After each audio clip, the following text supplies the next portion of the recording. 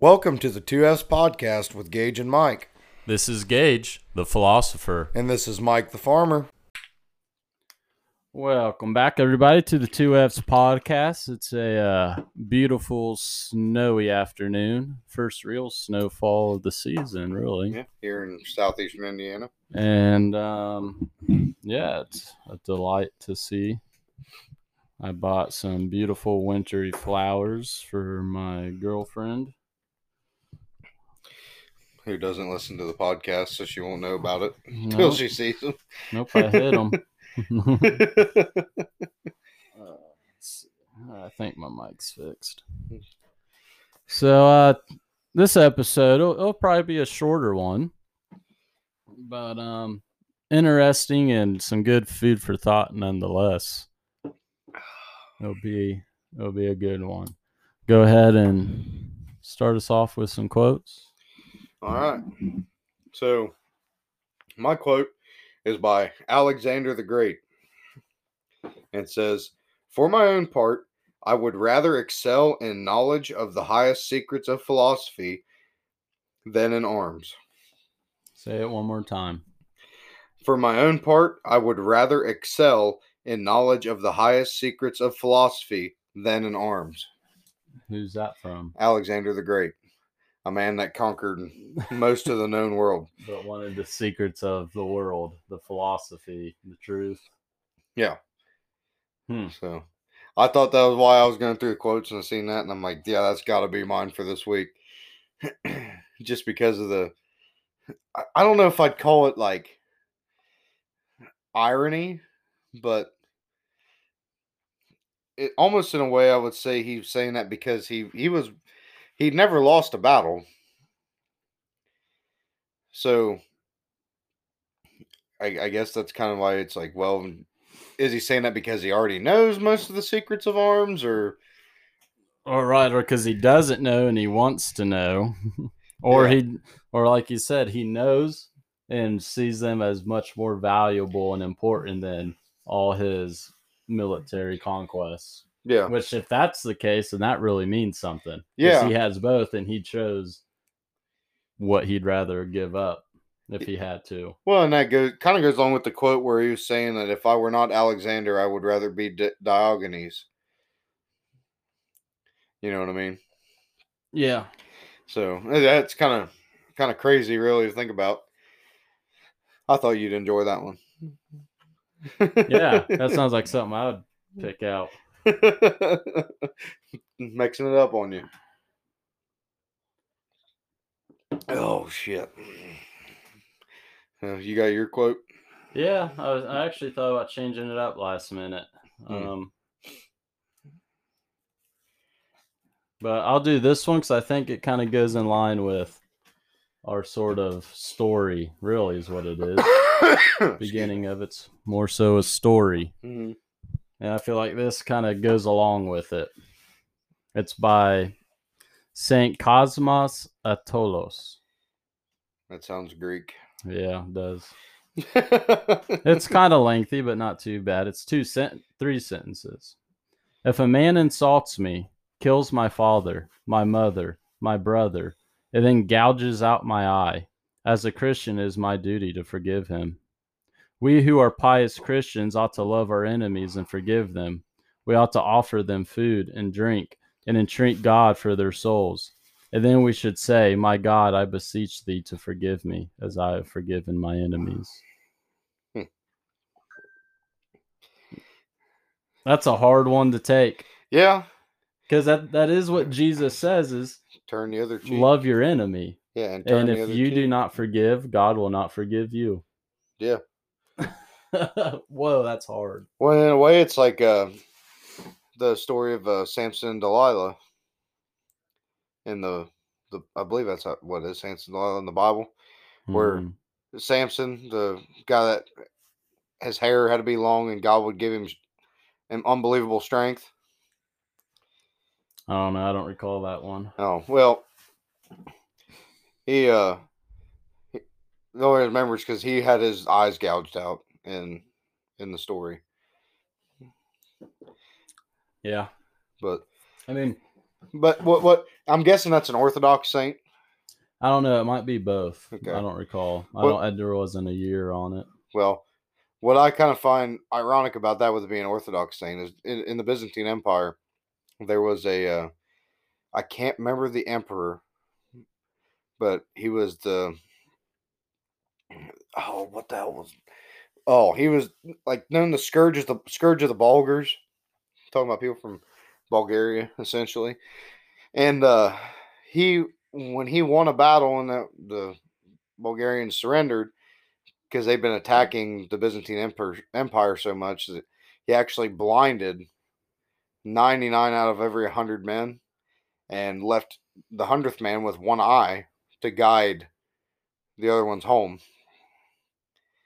That's harsh. So that's why I kind of find it ironic because, especially if it's an Orthodox saint, and then the Byzantine Empire was Orthodox, and that's the thing that a lot of people have trouble with, and in a way, the Bible kind of prophesies, or Jesus even says it, and like the coming of the end of days, even the elect are likely to be deceived and not follow me. They may confess my name and do many miracles, but I will not know them. And he goes on to continue in context. That's because they did not forgive. They did not love their enemy, let alone their neighbor. It's like, okay, so the requirements of like, I guess it would be viewed as God's love is unconditional. But in order for us to accept it, in order for us to be able to receive it, there are conditions, right? You can't refuse love, because if God is love and you refuse love, you're refusing God, which is unconditional love. So if you don't love your enemies and you don't forgive, you are not in the kingdom of heaven.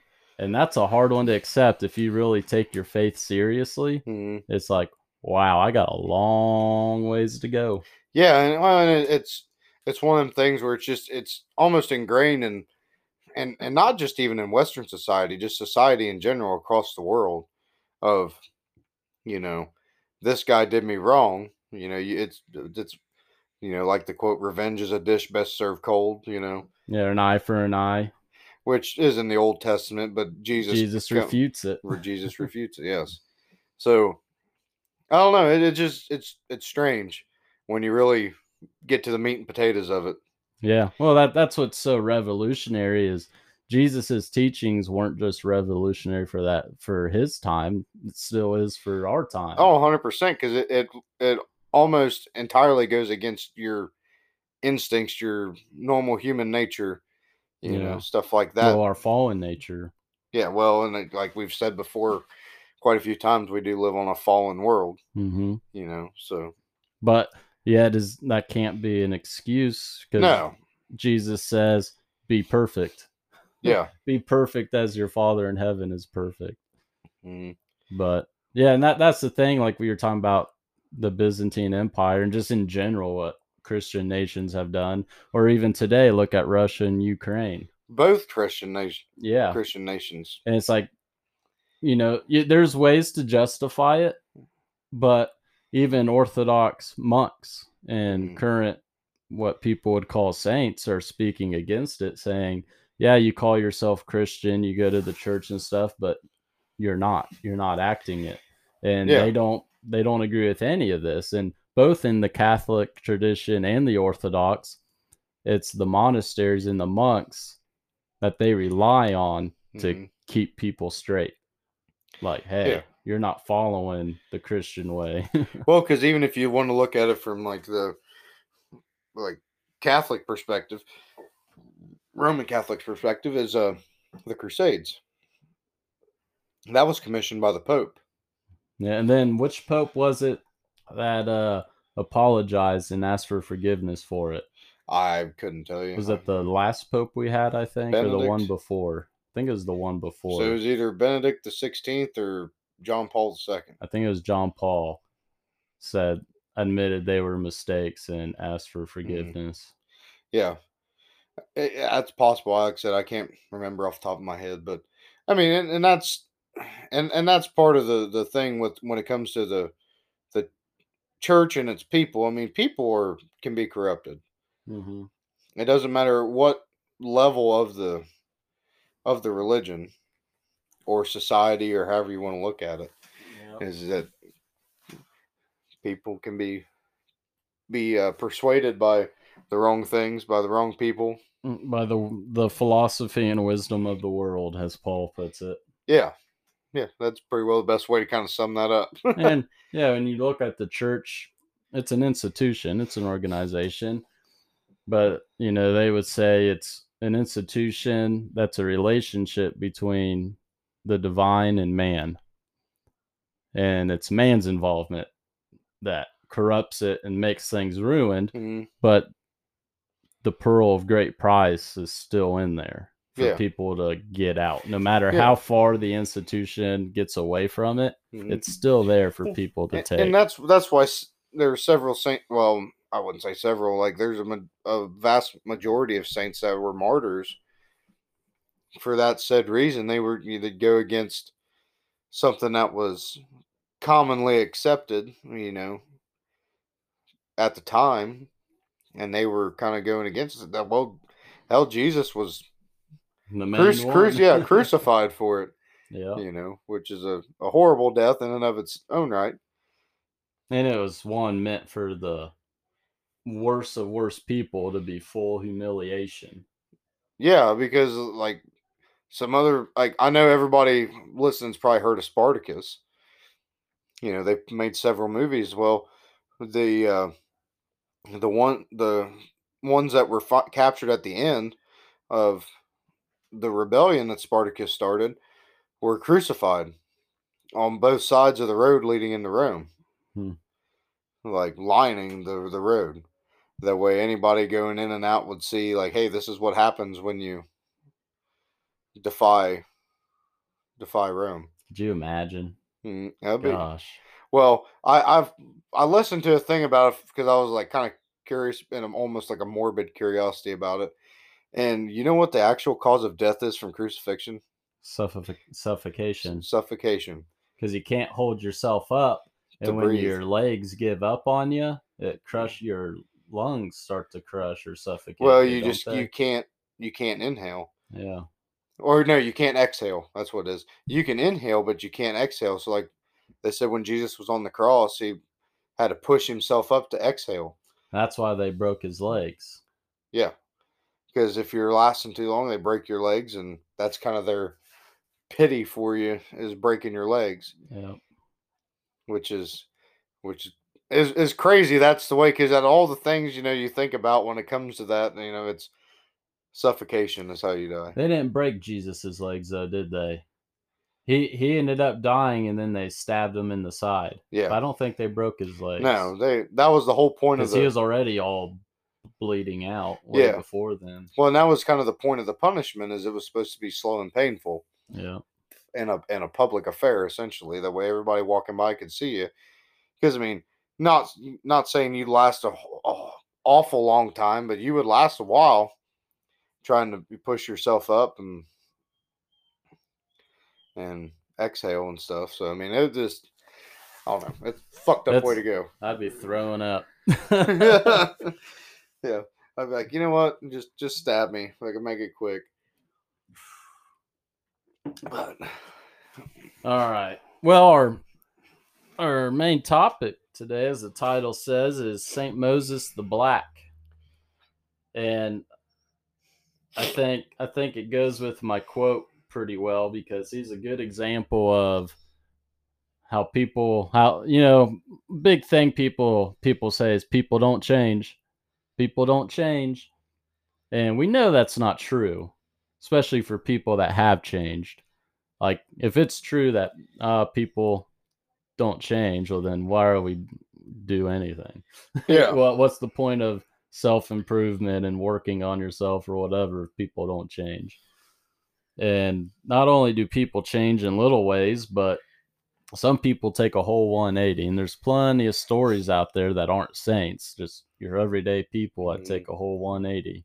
Well, in a way that it's kind of almost on ties with our saint from last week, Yeah. Saint Olga of Kiev. Yep. Which what's crazy is this is almost or this is before her, you know. Mm-hmm. Because he was He he was lost the year. he was born in 33 AD in Ethiopia and died in 405 AD in Sectus, Egypt. And he has an interesting story. They say he was a real big guy. Yeah, mountain of man. Real strong, real tall. And Now, well, I kind of want to say before we get into too much, he is actually venerated in multiple churches. Like last week, Saint Olga was venerated in the Orthodox and the Roman Catholic Church.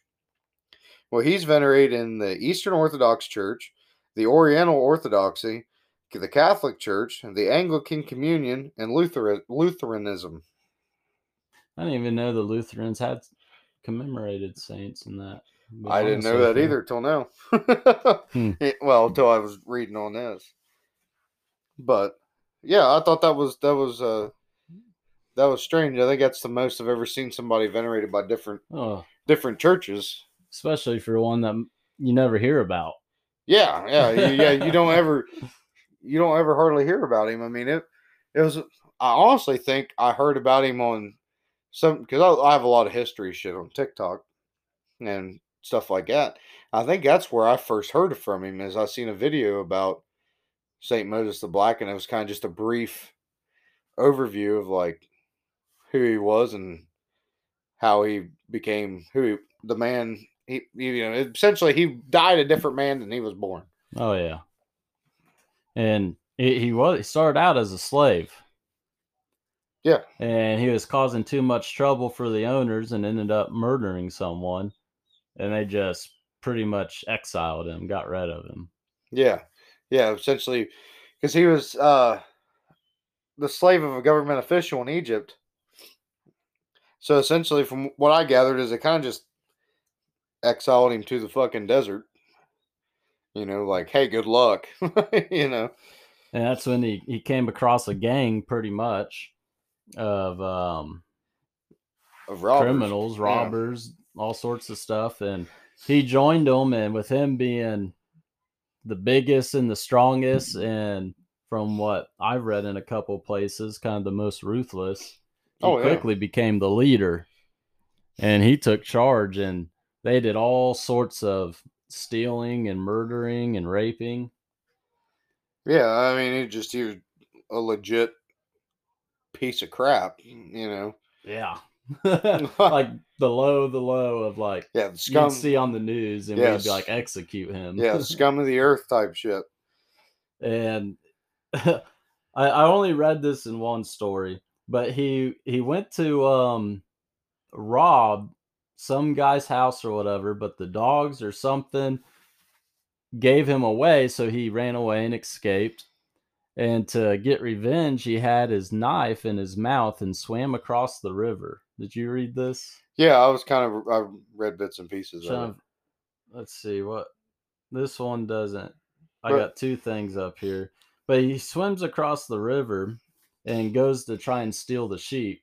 And I think he did. He couldn't rob him, so he took the animals. Yeah, the dogs alerted the owner once again, and essentially the owner hid, and Moses couldn't find him.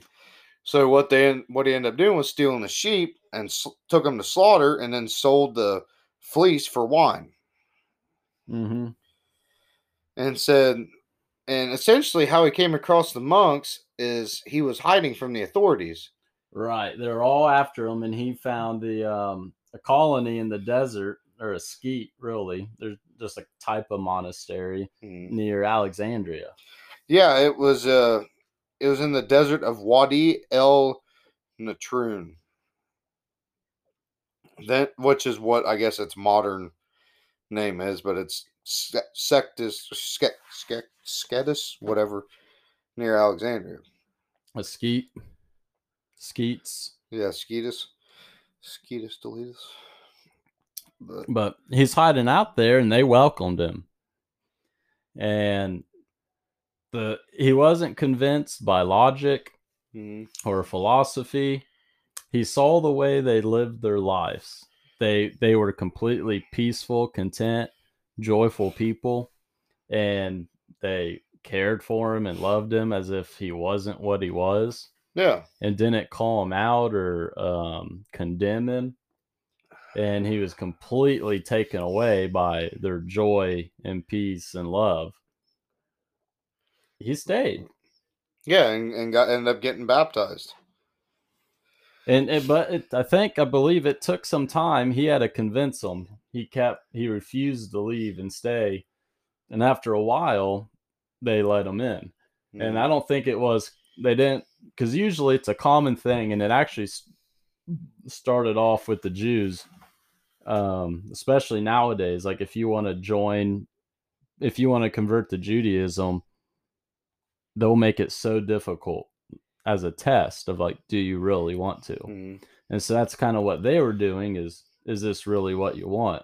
So Yeah. they were kind of testing him, so to speak. Well, even in like the Roman Catholic faith, you have to go through a bunch of classes and all kinds of different things just to be able to join the faith.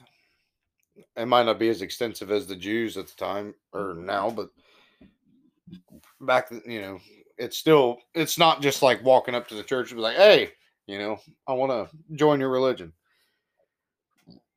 But so he kind of had some difficult time adjusting to the discipline of the monks. Yeah, he was very obedient and followed everything, but he struggled with it. Yeah. Well, you think about it, just the way the life he lived and how he was out of it for however long. I mean, I could see that being kind of a blockage to being like, hey, like, you can't do this, you can't do that. Like, you gotta follow this strict set of guidelines that we got going on here. Right. And he wanted to. It was just a struggle. And one night, uh his old gang came back to rob him. Yeah, yeah, And he was still strong, and he pretty much beat him up to the extent he had to get him to stop, and tied him up. Yeah, and which I guess just to clarify to people, like the monks back then were a little bit different than monks now. Back then, they were still hard labor. Like you still had to split firewood. You had to repair the monastery. You had to do this. You weren't just you didn't just transfer writings and copied them or whatever and stuff like that. You also went through and you had daily labor. Yeah, everyone has their task, whether it's cleaning, chopping wood. I mean, it is, and even today in most monasteries, at least most Orthodox ones, and even Catholic ones that are more out in the wilderness, it's a lot of physical labor. It's a tough life. Yeah, yeah. It's so you're thinking that he's not really gone into a sedentary lifestyle. He's still physically fit at the time. I Not to cut you off, but I just kind of wanted to explain how. Yeah, he by no way just. I know a lot of people think of monks of having an easy life. All they do is meditate or pray and go to bed. Everything's taken care of. It's like no, in a lot of monasteries, like real traditional ones, they only sleep like 4 hours. Yeah, yeah, because they have one, and sometimes depending on what religion or whatever, they have to wake up at certain times in the night to say certain prayers, and there's like even in the middle of the day, there's different prayers that you got to stop for Yep, and they'll everything usually like that. wake up at 4 or 5 in the morning. They'll have an entire service that's, at least in the Orthodox Church, it's 4 hours long. Mhm. Then they do their works. Then they have a meal time and prayer throughout, and more labor until the evening vespers, and then it's more labor than prayer, than 4 or 5 hours of sleep. Yeah. Yeah, because I mean, because even back then, you're preserving meat, you're tending to the garden, you're preserving vegetables, and so somebody had to cook. Yep. It's a So, very laborious, disciplined life. Very mentally challenging. which is kind of the part of it. It's almost military. Yeah, yeah, in a way, yeah. You all have to wear the same stuff. You each got your job to do, and it has to be done Yep. every day, no matter how hard it is, or how hot, or what the weather's like. And you think you're being put in those situations and you're stressed or boredom or whatever. That puts a lot of, you really are forced to, and there's no distractions, right? So you're really forced to conquer all these faults in yourself, because that's when Mm, they really start to come out. yeah, Your thoughts are going crazy and you're having these terrible thoughts, and you got to conquer them, and you're tempted for all this stuff, or anger and frustration. I mean, something that we don't even deal with here because we're yeah, too distracted to even acknowledge. But anyway, yeah, yeah. he tied up these robbers and he didn't know what to do with them. So he dragged them to the elders and said, "I did not find it to be the Christian thing to hurt them or kill them. What do we do with them?" Mhm. And the elders told him to let them go, let them be free. And they took care of them just like they did Saint Moses. And they saw their former leader, who was one of the most ruthless people they knew, saw how he was completely transformed, and they ended up following his example and repented and baptized and became Join, monks. yeah, join the monastery, which would, that's crazy. I mean, really, if you think about it, because not only did this one monastery convert a very ruthless, cold-hearted person, but they ended up doing three more. You know, so I don't know. It's just that's amazing to me how that ended up working out the way it did. Yeah, You know. it's interesting. And what's real interesting is some of these stories of midway through his life as a monk and towards the end of his life. And I found a few different ones. And so, like we said, he's trying to do his absolute best to live the Christian life. Hmm. And obviously, like any person or monk, there's a lot of struggles and passions. And so, here, I'll do a couple little stories. Um,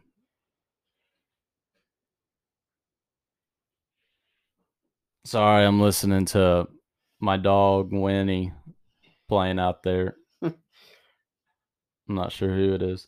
Anyway, he's asking an elder how to be delivered from some of these passions. And the elder told him to never eat too much, to remain partly hungry. Huh. And it did not work because the passions and all that kept coming in his dreams, and he'd wake up with them. So then he taught him an all night vigil and stood there the whole night in prayer, and he refused to fall asleep. And then there kept arising thoughts about leaving and abandoning this life. And then a vision was shown to him of many demons in the west preparing for battle, and in the east a still greater quantity of angels also ready to fight. And it was explained to him that the power of the angels would prevail over the power of the demons. And in the long struggle, it was necessary for him to cleanse himself from these passions. Huh.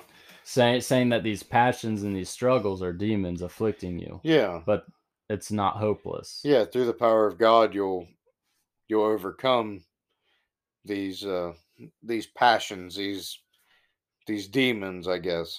Right, the good, like these spiritual entities in the spiritual life is real, Yeah.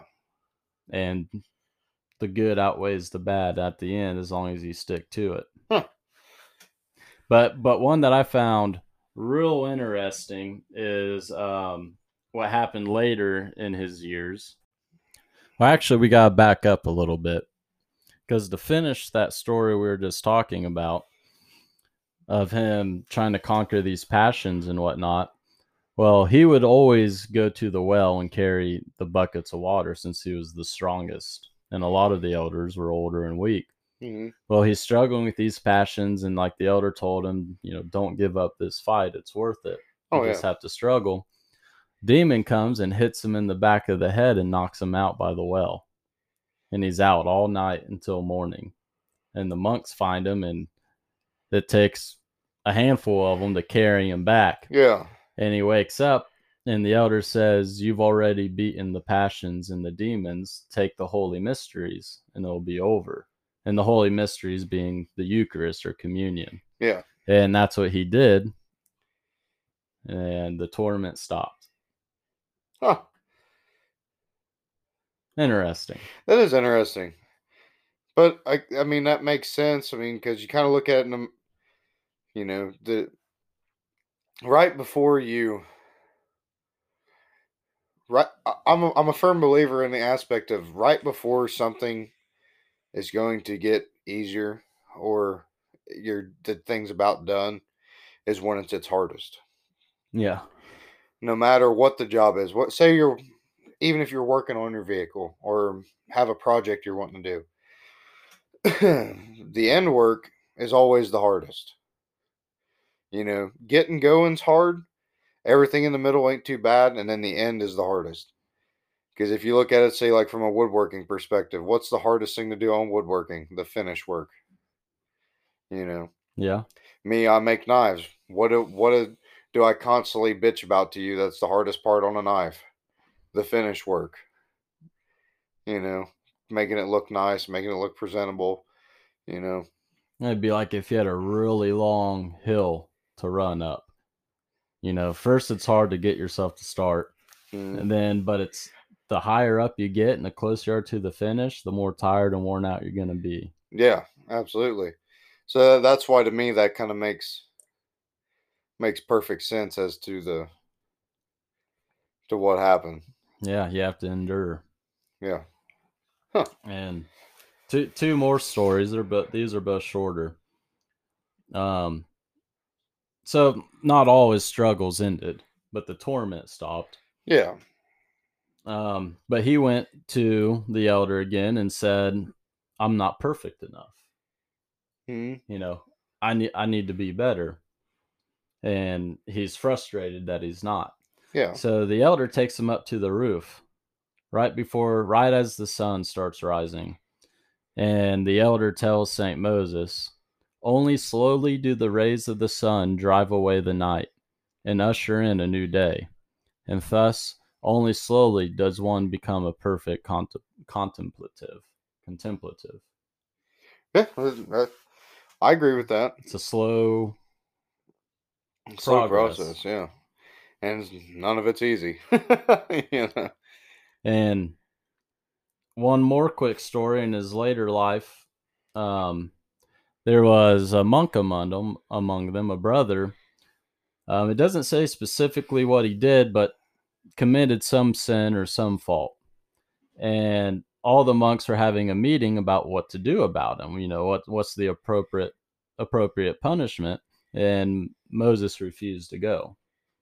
And they held another one, and as he was walking there, he had two jugs of water from the well, Mm-hmm. with each one having a hole in it. And he walked it all the way in, walked it all the way through the church and into the sanctuary, these buckets leaking water. Mm-hmm. And they're looking at him, like, "What are you doing?" Well, one version is it was sand. Doesn't matter. Yeah. It's leaking. And he says to him, "My sins run out behind me, and I do not see them. But today I am coming to judge the errors of another man." Huh. So he's pretty much saying, you commit sins all day, every day. You just don't realize it. You don't see it. You ignore your own faults, but you're entertained and righteous enough to judge someone else. Mm-hmm. So he's just kind of pointing out you have no right to judge. Well, and what's what's cool about that is the fact that there's a picture on here of his icon Mm-hmm. for the Orthodox Church, or I guess it'd be either church, but Yeah. it's he's holding a scroll. You know, he's got one hand up in blessing, and he's holding a scroll, and it says, "He who seeth his own sins seeth not the sins of others." Yep. That's about this. That's exactly the same thing. So that's what I was wondering I was kind of wondering where that script came from, and now that makes perfect sense. Yep. There's a lot of stories in the saints of like a phrase, pick the weeds in your own garden. Yeah. Focus on yourself. The only way you get better is by acknowledging your own sins and your own faults and focusing on fixing yourself. Don't look at others and like, oh man, they get angry easy, or man, they're sleeping around with whoever, and I'm just going to go gossip and talk about them all day. Mm. While the whole time you're just getting worse and worse and worse and worse. And pretty soon you're going to be just like them. Huh. That's a hard thing to do. Yeah, it is. And that's kind of what we were talking about with our quotes today, you know? Yeah. It all kind of, we've made full circle. Yeah, pretty much. That was my hope. Yeah. Believe it or not, I semi-planned for that. I never do I'm that. glad you planned. But I yeah, I didn't know where mean, it was going. if we get anything out of all of this, it's transformation and change is absolutely possible. Yeah. And it takes patience and it takes time, but above all, it takes discipline and commitment to it. And resilience. Right. And focus on yourself and stop worrying about other people and what they're doing wrong. Yeah, I agree. Well, and I guess to kind of get towards the end of talking about him, he did eventually become the spiritual leader of a colony of hermits in the Western Desert, Mm-hmm. which there's really not a whole lot about that. And he was actually ordained a priest at some point. So he did eventually move up in the church to an extent. Yeah. And And he died, how old? 75.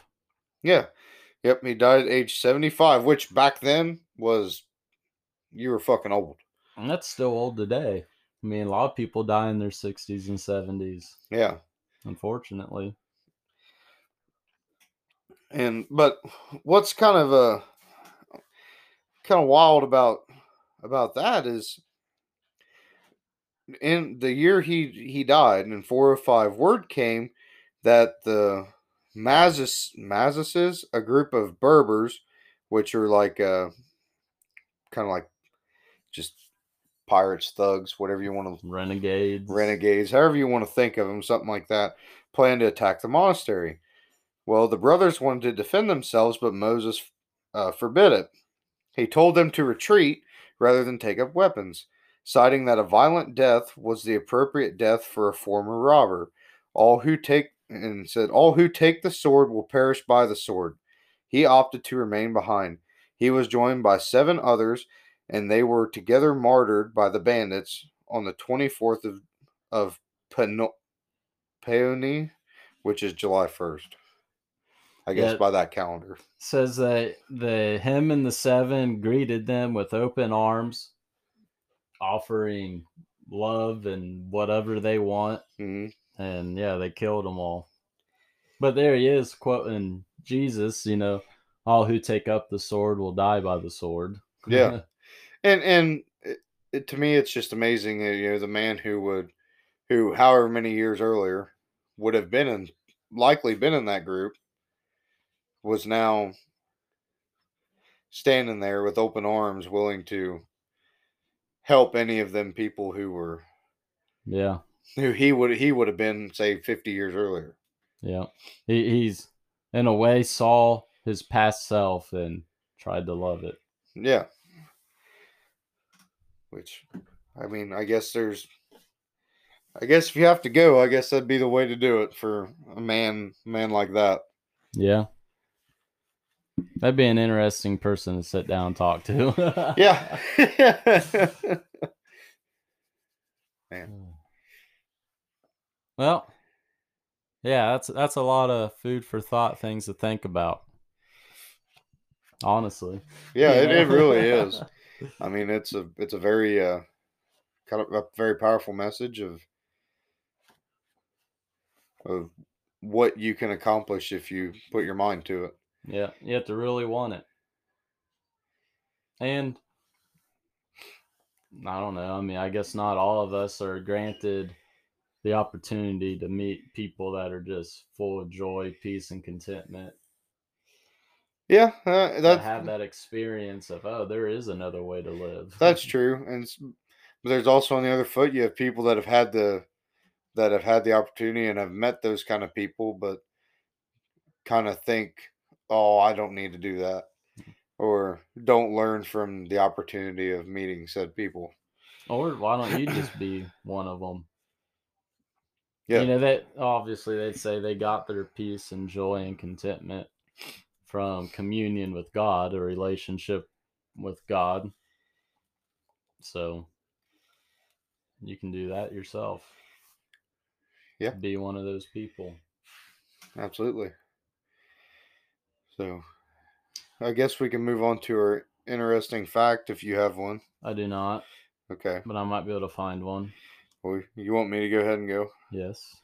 So my fact is just something I came across here recently, but I guess I did, and this I found strange. So like, there's, you know how they call like deer is venison. They say what? Deer meat is called venison. I did not know that. So they have different names for stuff like that. Well, there's a meat called squab, which I guess is like served in like the fancier restaurants and stuff. And you know what that is? That's pigeon, domesticated pigeons. Really? And they're it's kind of like a situation with veal, but they're roughly 4 week old pigeons.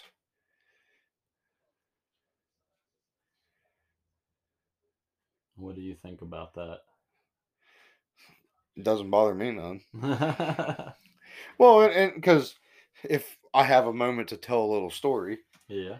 but my grandma, my mom's mom, always told me stories about her brother. I think it was Bob or Bill, one of them, during World War II when they were rationing meat. He would go out in the barn with a 22 or a BB gun or whatever he had at the time and would shoot pigeons, and that's what they would eat. That was their meat for the most part. Of course, if they had chickens or whatever else, they had that too. But beef was being rationed, pork was being rationed, and so to kind of substitute that in, they shoot squirrels and rabbits and pigeons, Hmm. Yeah. and of course doves. Doves, yeah, there's a whole dove season. But Well, I can't really. you eat what you can eat. Well, and if you really sit down and think about it, I mean, a pigeon and a dove really ain't too different. If anything, a pigeon's fatter and you get more meat off of it. Yeah, it's meat. It's Yeah, just something most people aren't used to, but yeah. Because neither one what's eats. wrong with A, it? a pigeon really doesn't eat anything nasty. It ain't like a vulture. Right. You know. Eating I, roadkill. yeah, I don't think I'd eat a vulture. I think I'd eat a skunk for I ate a vulture. Yeah. you know. So, but yeah, I just found that was interesting. Because it's one of them things that some people are like, oh, squab, it's so fancy. Like, I can go shoot you a fucking pigeon if you like. What? That doesn't sound as cool. Yeah, exactly. Yeah. I found one. Did you? It's gonna have a lot of numbers. Mm. A cloud weighs around 1,000,000 tons. Damn. Says a cloud typically has a volume of around 1 kilometer to the power of 3. And one a cubic density, kilometer. yeah, 1 cubic, of around 1.0003 kilograms per, I don't even know what that means. So it's saying that's a density that's around 0.4% lower than the air surrounding it. So that's why they float. So it's barely lower. Yeah. So it's low enough to float because it's lower than the air, But just barely. but collectively about 1,000,000 tons. Huh. That's, well, all right. I did not know It's a that. lot of weight hanging above you. Yeah. Well, would you think, though, from down here, the cloud looks small, you know? Yeah. And if it's 1 cubic kilometer, that's a pretty big, that's, essentially think of it this way. If you want to look at imperial units, that's a half mile long by a half mile wide by a half mile tall. Yeah. That's big some bitch. That's a lot. Excuse me. But yeah. Huh. All right. Even the fucking facts were kind of. The sky may fall. Yeah. Yeah. All right, Chicken Little. All right. Yeah. And I guess I'll say my song request. Yeah. So I've actually listened to this quite a few times because it's Craig Morgan, the country music singer, sings International Harvester. You know what I'm talking about? Yeah. He released a new album where he sings with a bunch of different country artists. Well, and I don't know if Jelly Rolls got country music or not. I'm not 100% sure. But anyway, regardless, he released a new song. I believe he sings it with Luke Combs, but it's called Raise the Bar. And it's just a song about blue collar men going in a bar, and having a good time after a long work week. I thought it was kind of fitting. That's what me and Gage like to do on a Friday when we get off early. We like to go have a couple beers and Have some good food. chill out. Yeah. So Um. just pick one at random if you want. Yeah, that's what I'm doing. I actually have one in mind. Is it gonna be like the one with the violinist where you can't find it for 2 weeks? Yeah, I still don't know what that is. All right, here it is. It's called A Little Bit of Everything by Dawes. Dawes. I have no idea. Yeah.